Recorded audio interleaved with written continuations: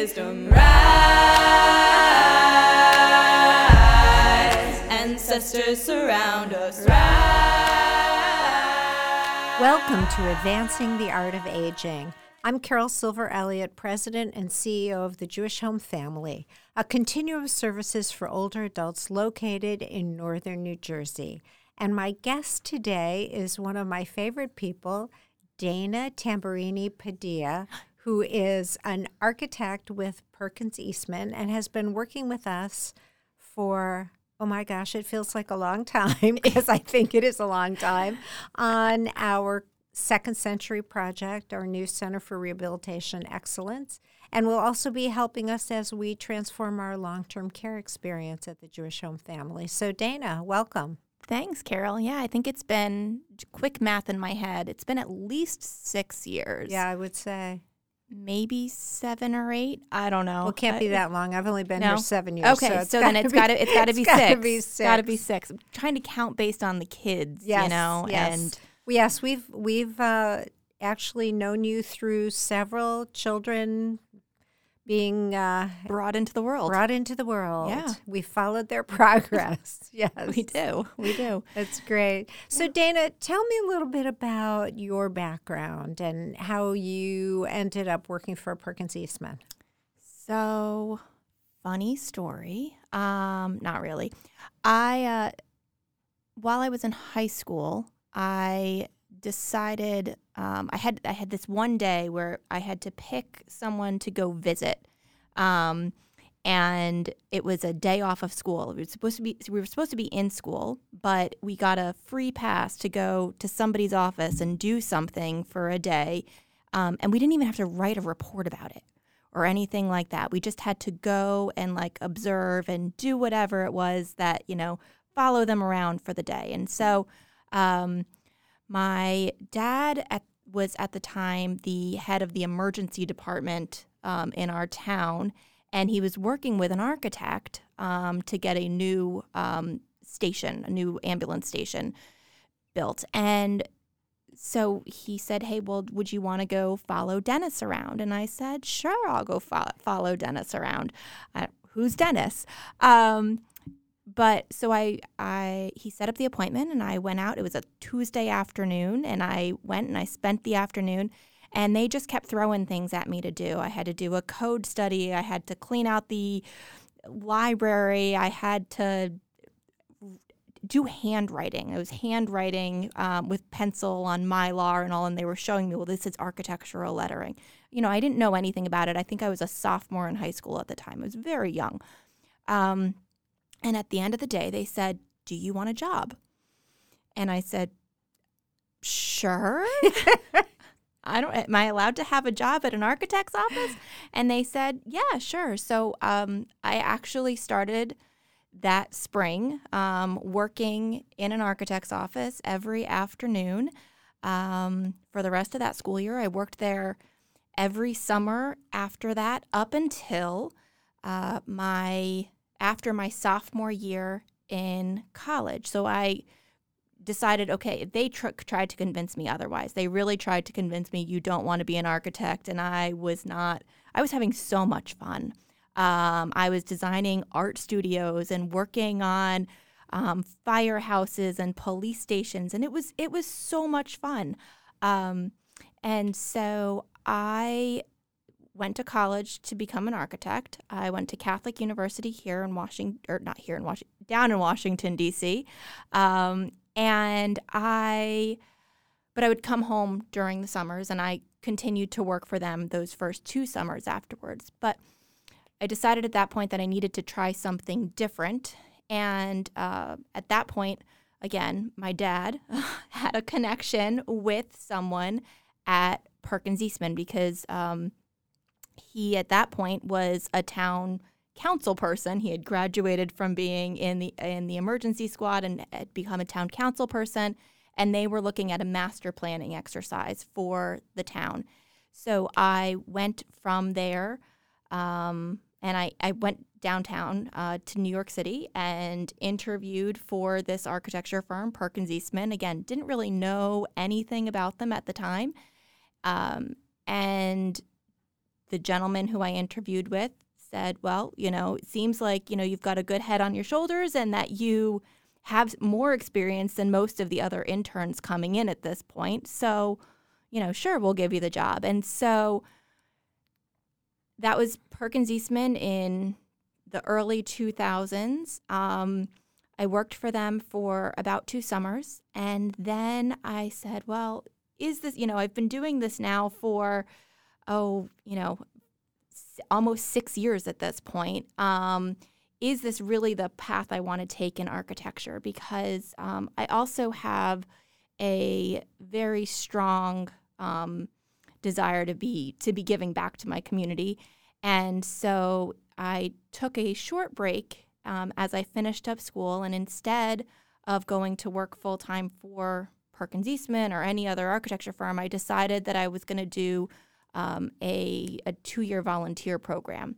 And so I moved to Chicago and I developed affordable housing for 2 years, working for a developer. As my term there came to an end, I said, I don't want to be a developer. I don't want to work on this side of things. And I wanted to go back to being an architect. And so I called up my friends at Perkins Eastman, and I've been there ever since. So that has been 16 years at this point that I've been with PE, and almost all of it has been spent doing senior living.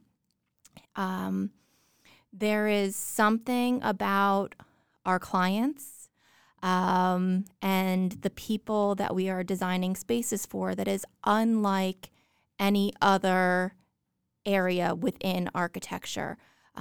I have certainly worked on plenty of schools, plenty of hotels, law offices, you name it, and I have worked on projects in those sectors. However, it's not the same. There is, a palpable sense of satisfaction that you can get when you design a space well for a senior. And whether it's, being able to interact with that person or their family members or whomever it is that's helping to care for them, there's joy that I get out of what I do every day. That beautifully said.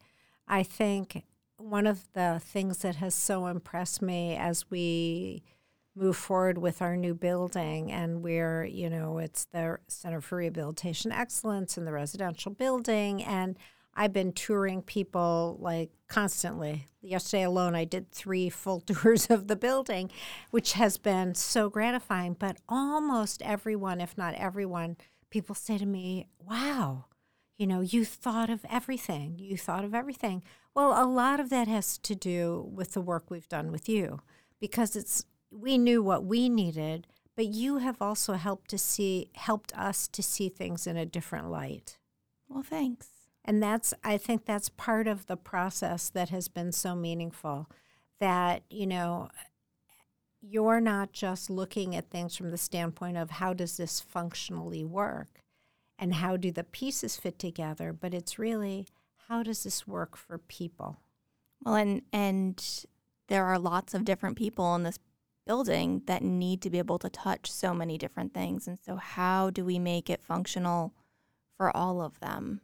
Whether it's the dining room space, and where your kitchen and dining services people are standing and able to interact with people, to how your nurses and your other staff that are coming into the resident rooms to care for people, how are they either interacting with them or staying hidden and out of their way and allowing your resident to live in that space unhindered by the daily needings and goings of all of that laundry and all of that craziness, the behind the scenes stuff. 16 years largely working in senior housing at PE, one of the things that has to have been, I would think, influential in your thinking has been the transformation in long-term care, the real shift from sort of that, yep, we're providing housing, to, no, we're providing home. Absolutely. How has that impacted your work? So at that first architecture job up here in New Jersey, because I grew up in New Jersey, I did work on a nursing home project, and it was awful. It was the sort of nursing home that you don't want to imagine. You know, you walk in the front door and the smells and the sounds and the sights that you're seeing, it is a warehouse for, you know, the aged, and it is not a pleasant place to be. And so going to PE and starting to learn about what these spaces really can be and can become was a totally different experience. And I think it's that difference that really is kind of that's where some of that joy is. But I think the other part of that question, it is still a struggle with every single client and every single nurse and staff person to get folks to really wrap their heads around where this industry needs to go in order to provide the best care and the best, experience for our elders. So I don't know that it's just, the change over 16 years. I feel like every time we start a new project, we're starting over at ground zero with that new client. There are not very many that are as forward thinking as you are, Carol, and, understand that if we haven't already done this, then we're behind the eight ball. And so, I don't know that it's 16 years, like I said, but But the world has definitely changed. And, it's not, you're right, the buildings are only a support for what goes on inside of them.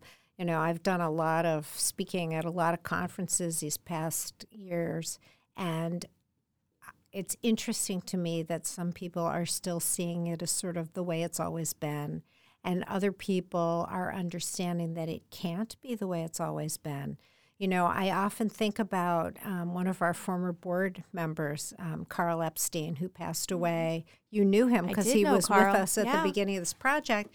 And Carl would say about the Jewish Home at Rockley, we built this building for ourselves. And sure enough, his last days were spent in this building. So if you take a step back and you say, well, if I were building this building for myself, what would it look like? It wouldn't look like the nursing home of old. It wouldn't look like a place that is a long medical model, a long hallway medical model. It wouldn't look like that. We are learning so much more about preserving independence, of preserving cognitive and functional abilities.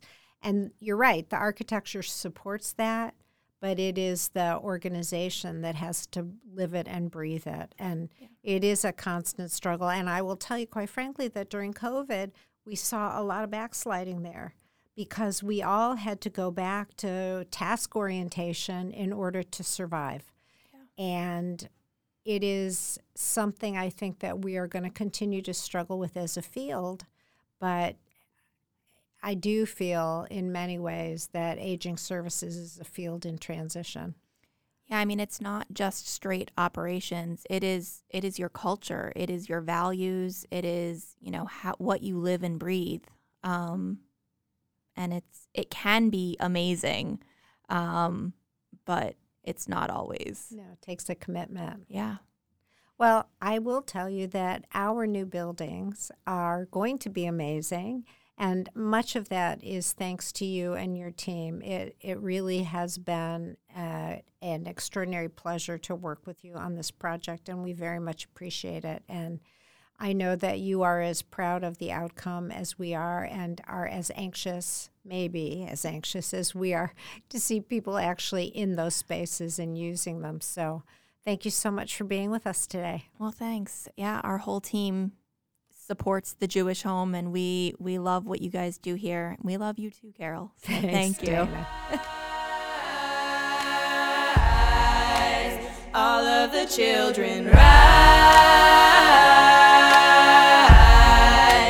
elders with wisdom rise. ancestors surround us. Rise.